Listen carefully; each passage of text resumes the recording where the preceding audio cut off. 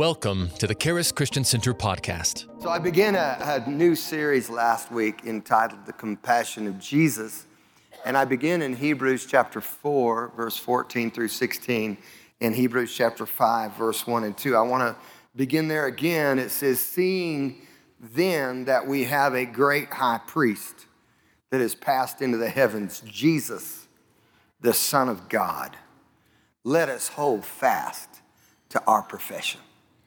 Do you know you can hold fast to your profession because Jesus, the Son of God, is our great high priest, and he has passed into the heavens. The Bible says in Hebrews 7, verse 25, that he ever lives to make intercession for those of us who come to God by him. Praise God. So we can hold fast to our profession.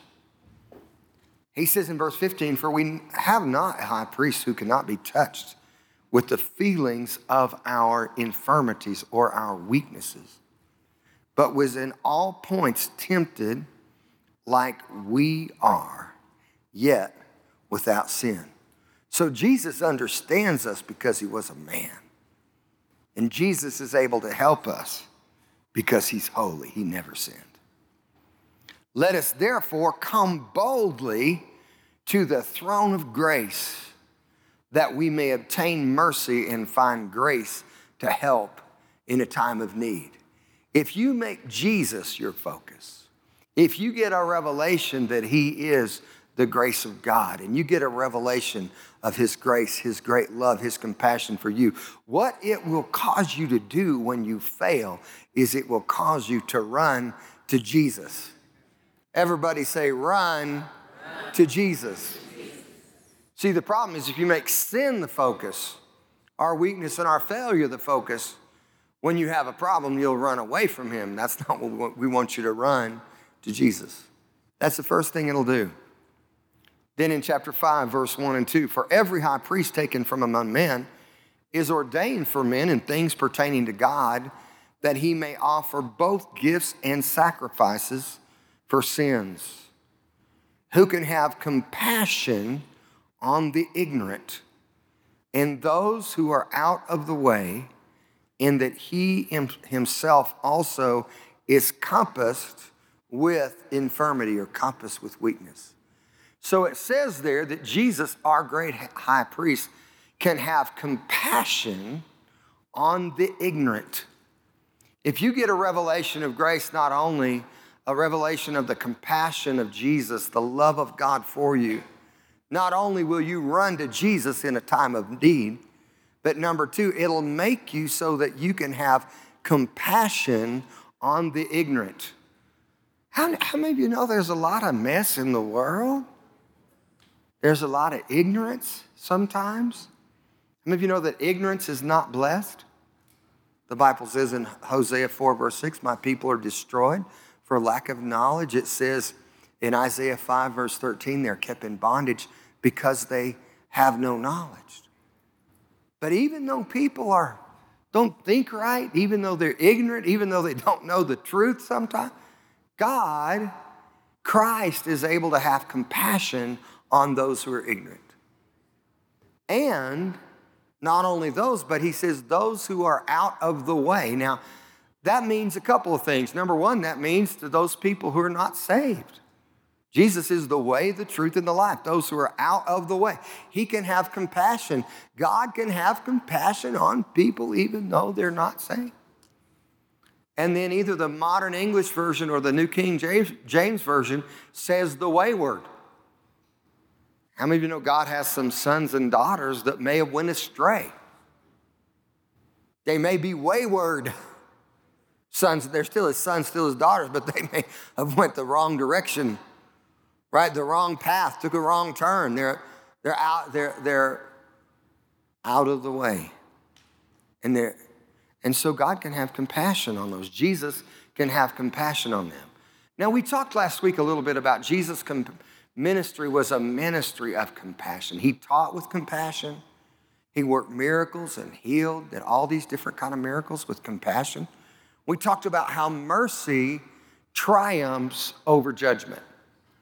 James chapter 2, verse 13. How many of you are glad that God's mercy is greater than his judgment. I'll lift both of my hands, okay? I'm glad that mercy triumphs over judgment. But today I want to look a little bit farther into the life of Jesus, and I specifically want to look into the book of the Gospel of John. And I want to begin in John chapter 8, verse 1 through 12. And this is where Jesus ministers to a woman caught in adultery. It says in verse 1, Jesus went about to the Mount of Olives, and early in the morning he came to the temple. And all the people came to him, and he sat down and taught them. And the scribes and Pharisees brought unto him a woman taken in adultery. And when they sat her in the midst, they said unto him, Master, this woman was taken in adultery in the very act. Now Moses in the law commanded that such should be stoned. But what do you say? What do you say about this situation? Verse 6 tells us the motivation of the heart. This they said, tempting him, that they might have to accuse him. But Jesus stooped down and with his finger wrote on the ground as though he heard them not. He acted like he ignored them. Now, if there is one thing that will make a religious person mad, it's when you act like you ignore them. Now, what was Jesus writing in the dirt? One person said, well, maybe he was writing their name and then their sin. Which I'm sure he knew that. But I'm sure he was not doing that. Because Jesus is not our accuser.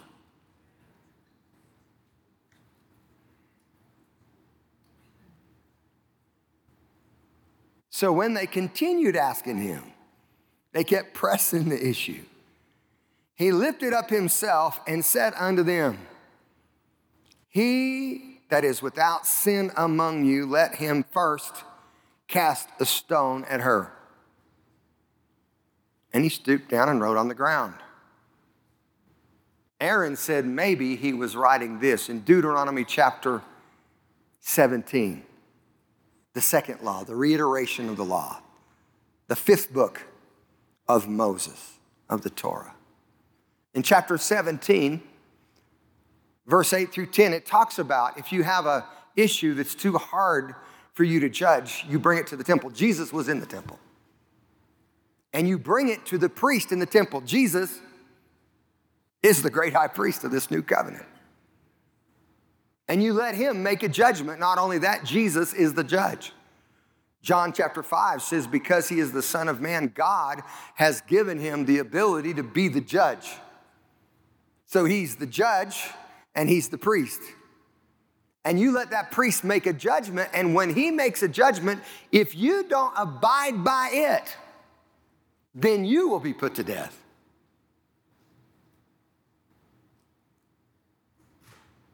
So he's writing in the ground, and they who heard it being convicted by their own conscience. They were very aware of the law. The Bible says in Romans chapter 3, verse 20, that by the law is the knowledge of sin. So being very aware of their sin and of the law, right, they knew that they really could not stand in judgment. They knew that they had sinned. So they went out one by one, beginning at the eldest even to the last. And Jesus was left alone, and the woman standing in the midst. To me, this is a picture of judgment. There's two main future judgments that I want to talk to you about really briefly. One is the judgment seat of Christ. The Bible talks about it in Romans 14, verse 7 through verse 11, and 2 Corinthians chapter 5, verse 8 through 10. The judgment seat of Christ to me is a judgment of believers. It happens sometime after Jesus comes to receive his church.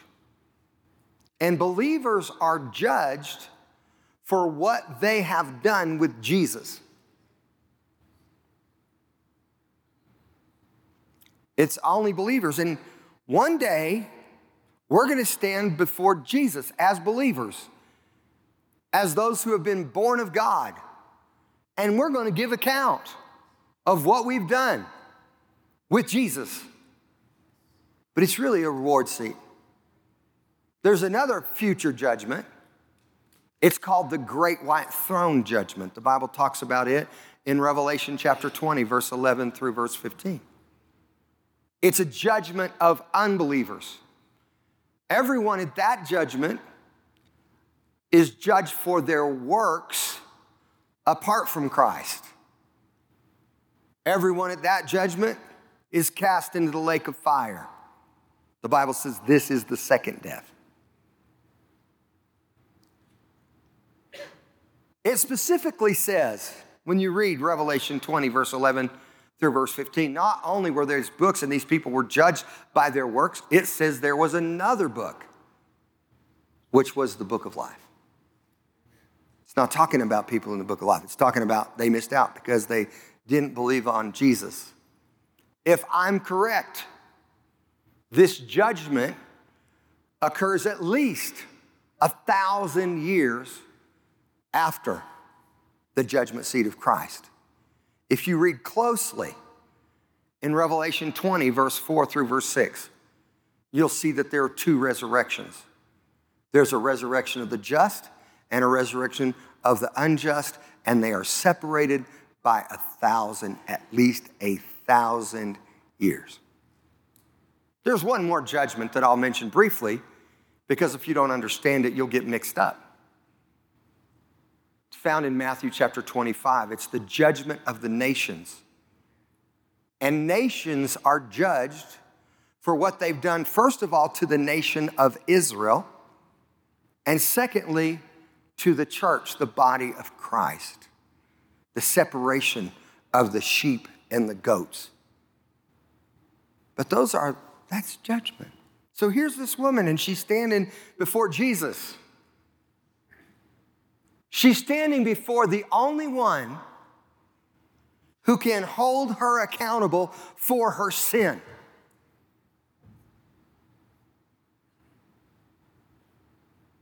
She's standing before the only one who can righteously judge her. Everyone else is gone. She's alone. Jesus lifted himself up and he saw none except a woman, and he said unto her in verse 10, "Woman, where are your accusers? Has no man condemned you?" She said, "No man, Lord." And Jesus said unto her, "Neither do I condemn you. Go and sin no more." What marvelous freedom that forgiveness provides. What marvelous beauty. Neither do I condemn you. You know, Romans chapter 8, verse 1 says this: "There is therefore now no condemnation to those who are in Christ Jesus." The last part of that verse says, "Who walk not after the flesh, but after the Spirit." Aaron, a couple of Wednesday nights ago, preached a message on Romans chapter 8, verse 1 through verse 17. And he talked a little bit about this verse. And he talked about there is no condemnation. There is no judgment against those who are in Christ Jesus. What beautiful words. In Christ Jesus. That's just marvelous to know that you're in Christ Jesus. 2 Corinthians 5, verse 17 says, "Therefore, if any person be in Christ, they are a new creation. Old things have passed away, and all things have become new." That's talking about your true spiritual condition. But in this teaching, Aaron not only talked about being in Christ Jesus, but he defined the flesh. And I've never, ever heard in all my years this definition of the flesh. And I think this definition of the flesh is the best definition that I have ever heard of the flesh. And it explains every connotation when the flesh is used in the New Testament. And there are different aspects of the flesh. But this is how Aaron defined the flesh. Aaron defined the flesh as being outside of Christ Jesus. Fantastic. Because there are really only two kinds of people in the world. There are those who are in Christ Jesus, and there are those who are outside of Christ Jesus. There are people who know God and people who don't know God. Paul says this about the flesh in Romans 7, verse 5. When we were in the flesh, the motions of sin, which were by the law, brought forth fruit unto death. In Romans 7, verse 5, he is not talking about a saved person. He's talking about a person who is outside of Christ Jesus. When you were in the flesh, Romans 8:9 says, you are not in the flesh, but in the Spirit, if so be that the Spirit of Christ dwells in you. And if you have not the Spirit of Christ, you are none of his. Again, Romans 8:9, talking about the flesh, talks about a person who is outside of Christ Jesus. So you are either in Christ Jesus or you are outside of Christ Jesus. There is therefore now no judgment against those who are in Christ Jesus. But we also have this aspect of walking after the flesh. Those who are after the flesh, right? Those who follow the flesh, the things that are outside of Christ Jesus. Don't follow things that are outside of Christ Jesus. You who are in Christ Jesus. I love what Paul says in Colossians chapter 3, verse 1. He says, if you therefore be risen with Christ, seek those things which are above, where Christ sits on the right hand of God. Set not your affection on things of the earth, for you are dead and your life is hidden with Christ in God. That is a fantastic definition. So when you see the flesh, you can just say, outside of Christ Jesus. Those who are outside of Christ Jesus mind the things of the outside of Christ Jesus, of the flesh. Those who are inside of Christ Jesus mind the things of the Spirit. For to be carnally, to be fleshly minded outside of Christ Jesus minded is death. But to be spiritually minded, Romans 8:6, is life. Inside of Christ Jesus minded is life and peace. I never heard a better definition. You're either in Christ or you're out of Christ. Now, Jesus releases this woman from condemnation. And he says, I don't condemn you. He's the only one who's never sinned. He's the only one who has the absolute ability to justify her or to condemn her, to free her or to hold her captive. And he chooses freedom. Neither do I condemn you. Go your way and sin no more. Then he says in verse 12, I am the light of the world. He that follows me shall not walk in darkness, but shall have the very light this grace, this compassion, this love of Jesus freely grants forgiveness. But not only does he grant forgiveness. Let's go to John chapter 9. We're going to read the first 7 verses. As Jesus passed by, he saw a man which was blind from his birth. And his disciples asked him, saying, Master, who sinned? Again, they're good Jews. They've studied the law. They've studied the Torah for their whole life. They're very focused because by the law is the knowledge of sin. And not only by the law is the knowledge of sin, Romans 3:20, the law is the strength of sin. 1 Corinthians 15, verse 56. So they said, who sinned, this man or his parents, that he was born blind? Who sinned? Who sinned? This man? He was born this way.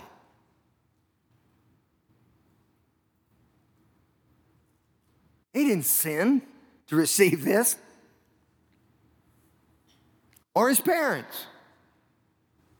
You know, religious people still talking about who sinned. You see a problem. Who sinned? Are they focusing on Jesus or focusing on sin? When Barbara was about 13 years old, her parents went through a really difficult time. Her father left her mother on her 13th birthday to be with another woman. They went through a really, really difficult period of time. They were going to a traditional church. People in the church told her mother, maybe you weren't the right kind of wife for him. Others told Barbara, you just need a new dad. Well, I don't want another dad. That's my dad. Others told her mother, maybe you need another husband. She said, no, I want him. So Barbara's mom went on a quest to believe Jesus for her husband to come back. Saw some real miracles. Then been married for over 20 years. Went to the judge to get a divorce. The judge said, no, you've been married too long. I'm not giving you a divorce. Had plans the next day to get married, got married, but it wasn't legal because the judge didn't grant the divorce. In this period of time, Barb's mom became a radical faith fanatic. She decided that they would go to a new church. They went to a church being held in a cattle sale barn. Barbara said, I was so excited. I had heard about this church. I heard how people were swinging from the chandeliers. I heard how they were rolling on the floor. She said, I just wanted to see this church. When she got to the sale barn, she was so disappointed because there were no chandeliers for people to swing from. And there were no people rolling on the floor like she heard. But there's one thing she saw. She saw this little man running around with a fire on his head. And she said he was full of the love of Jesus Christ. He was full of the compassion of Jesus. She said, I saw the love of God and I was overwhelmed with the love of God. His name was Dave Duell. They were going through a hard time. They didn't have food. They didn't have personal items. But Dave showed up at their house. They didn't tell Dave where they lived. They didn't ask him for anything. He showed up their house the next day with groceries and with money. And Barbara's mama kept believing. Well, guess what? After a couple years, her daddy came back. And when he came back, he told me the stories that he saw of the miracles of God in that church. And my father-in-law gave me some of the best advice that you could ever use in church. He said, every church needs two things. Every church needs faith, and every church needs love. And that is the gospel. Every church needs faith, and every church needs grace. Their lives were dramatically changed as they began to walk in this new life in Christ Jesus and through the Holy Spirit. But then Barbara's mama got pregnant. She had a little girl. Her name was Beth. Beth was born with Down syndrome. Now, people in the church said, maybe somebody sinned. Maybe you sinned, and that's why your baby was born with this challenge. Let me tell you, friends, that's crazy. That's a lie.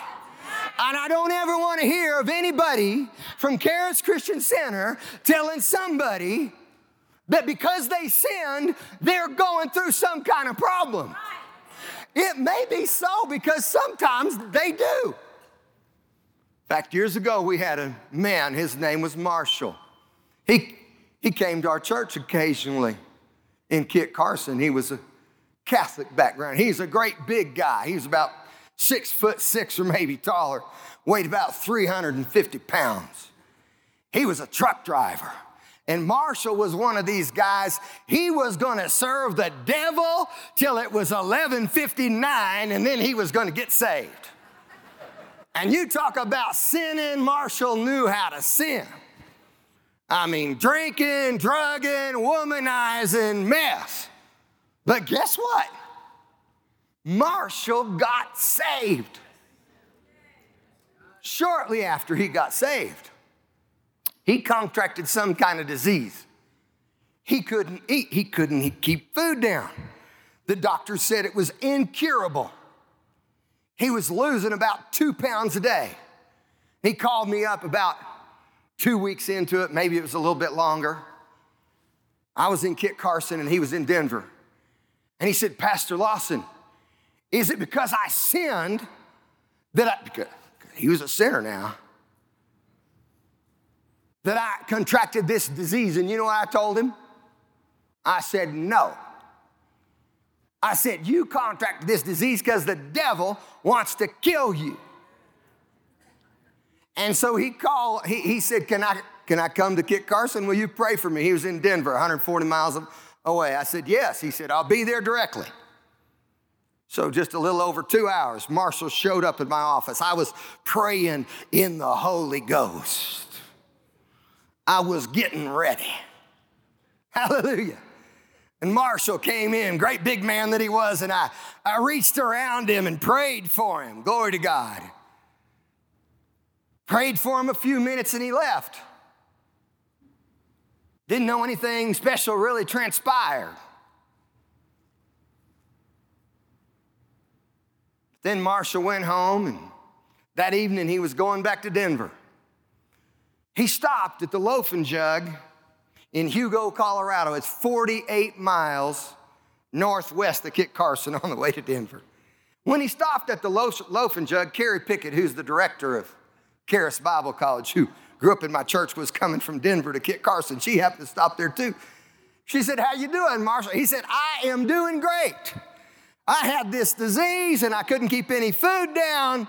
And so I called Pastor and I went and had him pray for me. And I've ate 6 meals today and I've kept them all down.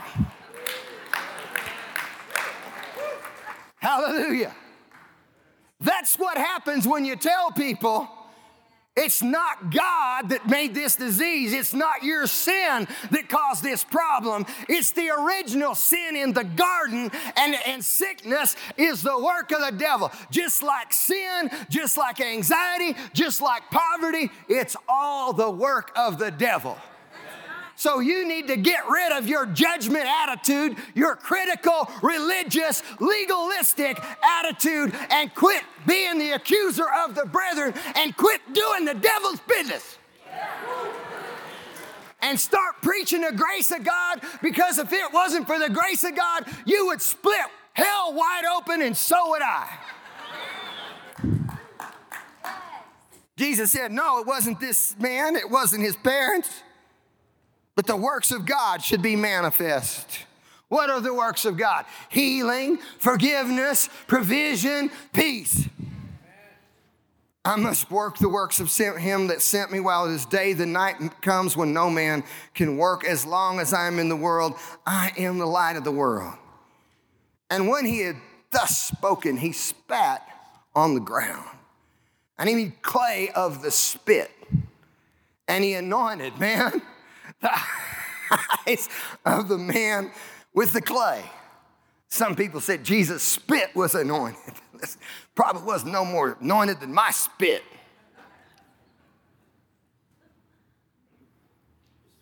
Jesus spit, put the spit in the ear of a deaf man. He started hearing. He spit, praise God, touched the tongue of a dumb man. He started talking. To spit was part of the curse. When Jesus went to the cross, they spit on him. He became the curse for us so that we might be blessed. Jesus was cursing that blindness. He was working a miracle. In the working of a miracle, it's when God works through a person or instrument to perform a supernatural act in an instant. But even though he was working a miracle, it took faith on the part of the man who was receiving to receive that miracle. So Jesus anointed his eyes with that clay, and he sent him to the pool of Siloam. He sent him to the pool called Sin. And he went and washed, and he came again seeing. So it's the grace of God that forgives people and frees people. It's the compassion of Jesus that heals people. But I want to talk to you a little bit today about John's revelation of Jesus. Because John has a revelation of Jesus that's quite different than Matthew, Mark, or Luke when you read his gospel. In fact, at the Last Supper, in John 13, verse 23, he leaned on Jesus and he called himself the disciple who Jesus loved. John had this revelation of the love of God. He had this revelation of the grace of God. He had this revelation of compassion that causes him to look at Jesus, to see Jesus in a different way, and to focus on different aspects of Jesus' life and ministry than the other disciples. I want to go for a minute to his epistle, 1 John, and I want to read these three verses, 1 John chapter 3, verse 1 through 3. John says, behold, what manner of love the Father has bestowed upon us, that we should be called the sons of God, the children of God. In the Spirit, there's neither male nor female. Therefore, the world does not know us because it did not know him. Listen, if you get a revelation of the love of God, the world's going to think you're crazy. They don't know him. They probably aren't going to know you. Beloved, now, right now, we are the children of God, and it does not appear what we shall be. But we know that when he shall appear, we shall be like him, for we shall see him as he is. The problem with many people outside of the church and inside of the church is that they've never really seen God. They've never really seen Jesus. They've never really seen the Holy Spirit for who they are. But when you see him, when you know him, when you begin to understand who he is, it changes who you are. He says in verse 3, every person who has this hope in himself, in herself, in themselves, purifies themselves even as he is pure. Now let's just talk a little bit, briefly, about John's revelation of who Jesus is. He says in John chapter 1, verse 29, behold the Lamb of God who takes away the sin of the world. Matthew doesn't say it that way. Mark doesn't say it that way. Luke doesn't say it that way. But John says, look at the Lamb. See this spotless, sinless Lamb, this sacrificial Lamb who is taking away the sins of the world. Chapter 2, the first miracle of Jesus. He's had a wedding close to home, Cana of Galilee. His mama calls on him because they ran out of wine. He says, woman, it's my house not come. It's not my time. She looks at the servant and said, whatever he says, you just do it. She puts a demand on him. She knows there's something in him. So Jesus tells him, well, take those tubs over there and fill them up with water.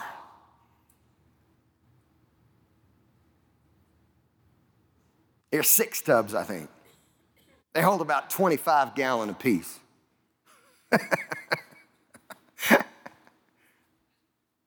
And Jesus, then they fill them with water. And I see Jesus said, now you take out of them old tubs, them cleansing, and you bear it to the governor of the feast. And when they give it to the governor, he said, man, I never taste wine like this. This is the best wine I've ever had in my whole life. Why didn't you give this out at first? Do you know what? Jesus had enough wine for the whole town. He's telling us one day there's going to be a party. There's going to be a marriage. There's going to be a celebration. It's called the marriage supper of the Lamb. And Jesus is going to come for his church. Woo! Verse 11, he says, this beginning of miracles did Jesus and manifested his glory, and his disciples believed on him. Hallelujah. But who is it? It's his mama. It's probably a family member or a close friend. Then in John chapter 3, y'all know it. John says this in verse 16 and verse 17. For God so loved the world that he gave his only begotten Son, that whoever believes on him should not perish, but have everlasting life. But he doesn't stop there. He goes into verse 18 and says, for God sent not his Son into the world to condemn the world, but the world through him might be saved. Matthew doesn't say that. Mark doesn't say that. Luke doesn't say, but John got it. God loves us, and he doesn't want to condemn us. John chapter 4, the woman at the well. Nobody else talks about this. But here is Jesus talking to this Samaritan woman. This is a really unique situation about eternal life. And she says, go home and tell your husband, bring him with you. Well, I don't have one. That's right. You've had 5 before now. The man you're living with is not your husband. But he begins to tell her some things. She goes back to this village, right? Of these people who are despised by the Jews. This woman who's living with a man that she's not even married to. She doesn't only get her husband, she gets the whole city. And they come out. It's amazing who Jesus uses. Do you know God's never had anybody qualified working for him yet? And if the blood didn't qualify you, I don't know what will. And they all come out and they say, now we believe not because of your word, but because we've heard him for ourselves.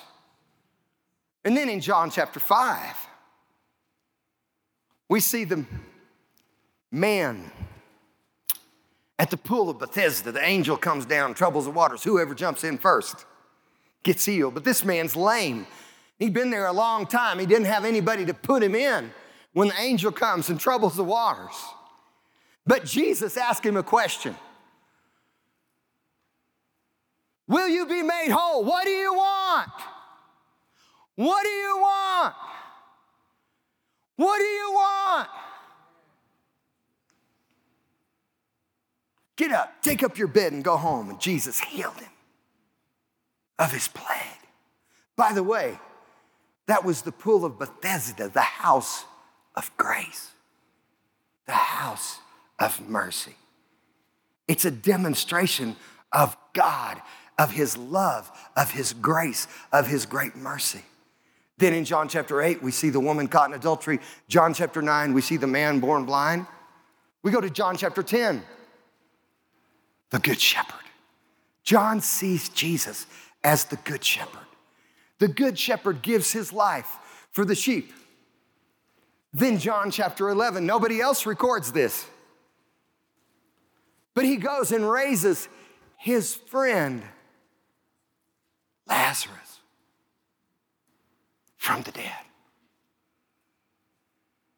John chapter 12, Mary anoints him for burial. John chapter 13, the Last Supper.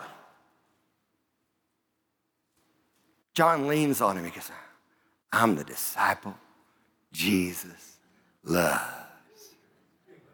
Man, he's the closest one. I'm the disciple. Everybody say, I'm the disciple. I'm the one Jesus loves. Greater love has no man than this, right? He says that actually later. A new commandment I give you. You love one another as I love you. By this will all men know that you're my disciples, because you love one another. Then in John 14, 15, and 16, I think I skipped John chapter 7. John chapter 7, he talks about the outpouring of the Spirit. He who believes on me, out of his belly shall flow rivers of living water. But John talks about the Holy Spirit. He's preparing the disciples for the departure of Jesus. He talks about the Holy Spirit like nobody else has ever talked about Matthew doesn't talk this way. Mark doesn't talk this way. Luke doesn't talk this way. He calls him the Comforter, the Advocate. He calls him the Greek word Parakletos, our friend with the Father, our attorney. The Holy Spirit is pleading our case. Thank God we have the help of the Holy Spirit. He talks primarily about that and the authority that we have in the name of Jesus. John 17. Nobody records it like John. Jesus prays for himself. He prays for his disciples. He prays for those of us who believe. He prays for you and I on him through the disciples' words. John 18, the betrayal. John 19, the cross. John 20, the resurrection. Who is the first witness of the resurrection? 2 women.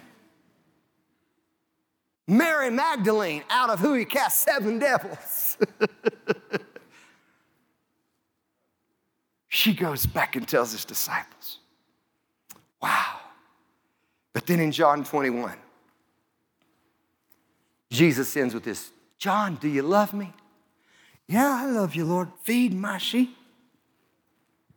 You really love me, John? Yeah, feed my lambs. Feed my sheep.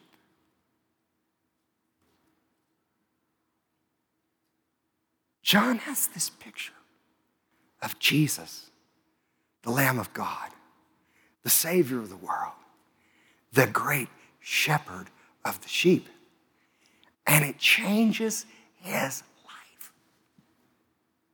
Changes how he sees God, changes how he sees Jesus, and changes how he sees people.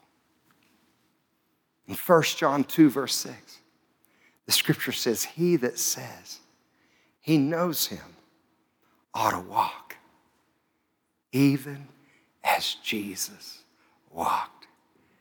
And I believe that when you get a revelation of the love of God, it'll change how you see God.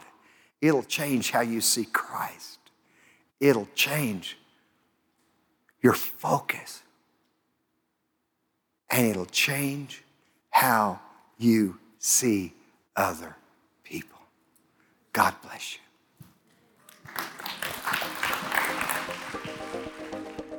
Thank you for listening to the Charis Christian Center podcast. If you would like to receive prayer, product, or more information about the ministry, go to www.charischristiancenter.com or call us at 719-418-4000.